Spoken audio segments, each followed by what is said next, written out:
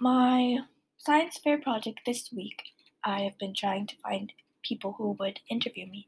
Now, since last week, I've changed my topic to why some people can remember dreams and why others cannot.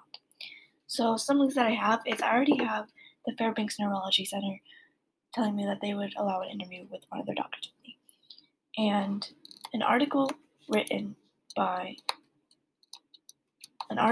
someone wrote about why people can dream has emailed me back about scheduling an interview with me. That'd be alright. So I called a bunch of universities, a bunch of scientists. A few universities hung up on me, I think, because I sounded a little bit too young. But yeah, I mostly got put on voicemail though, so I just left them a voicemail. But yeah, other than that, science fair project has been going pretty good. I'm still doing an illustrated project report.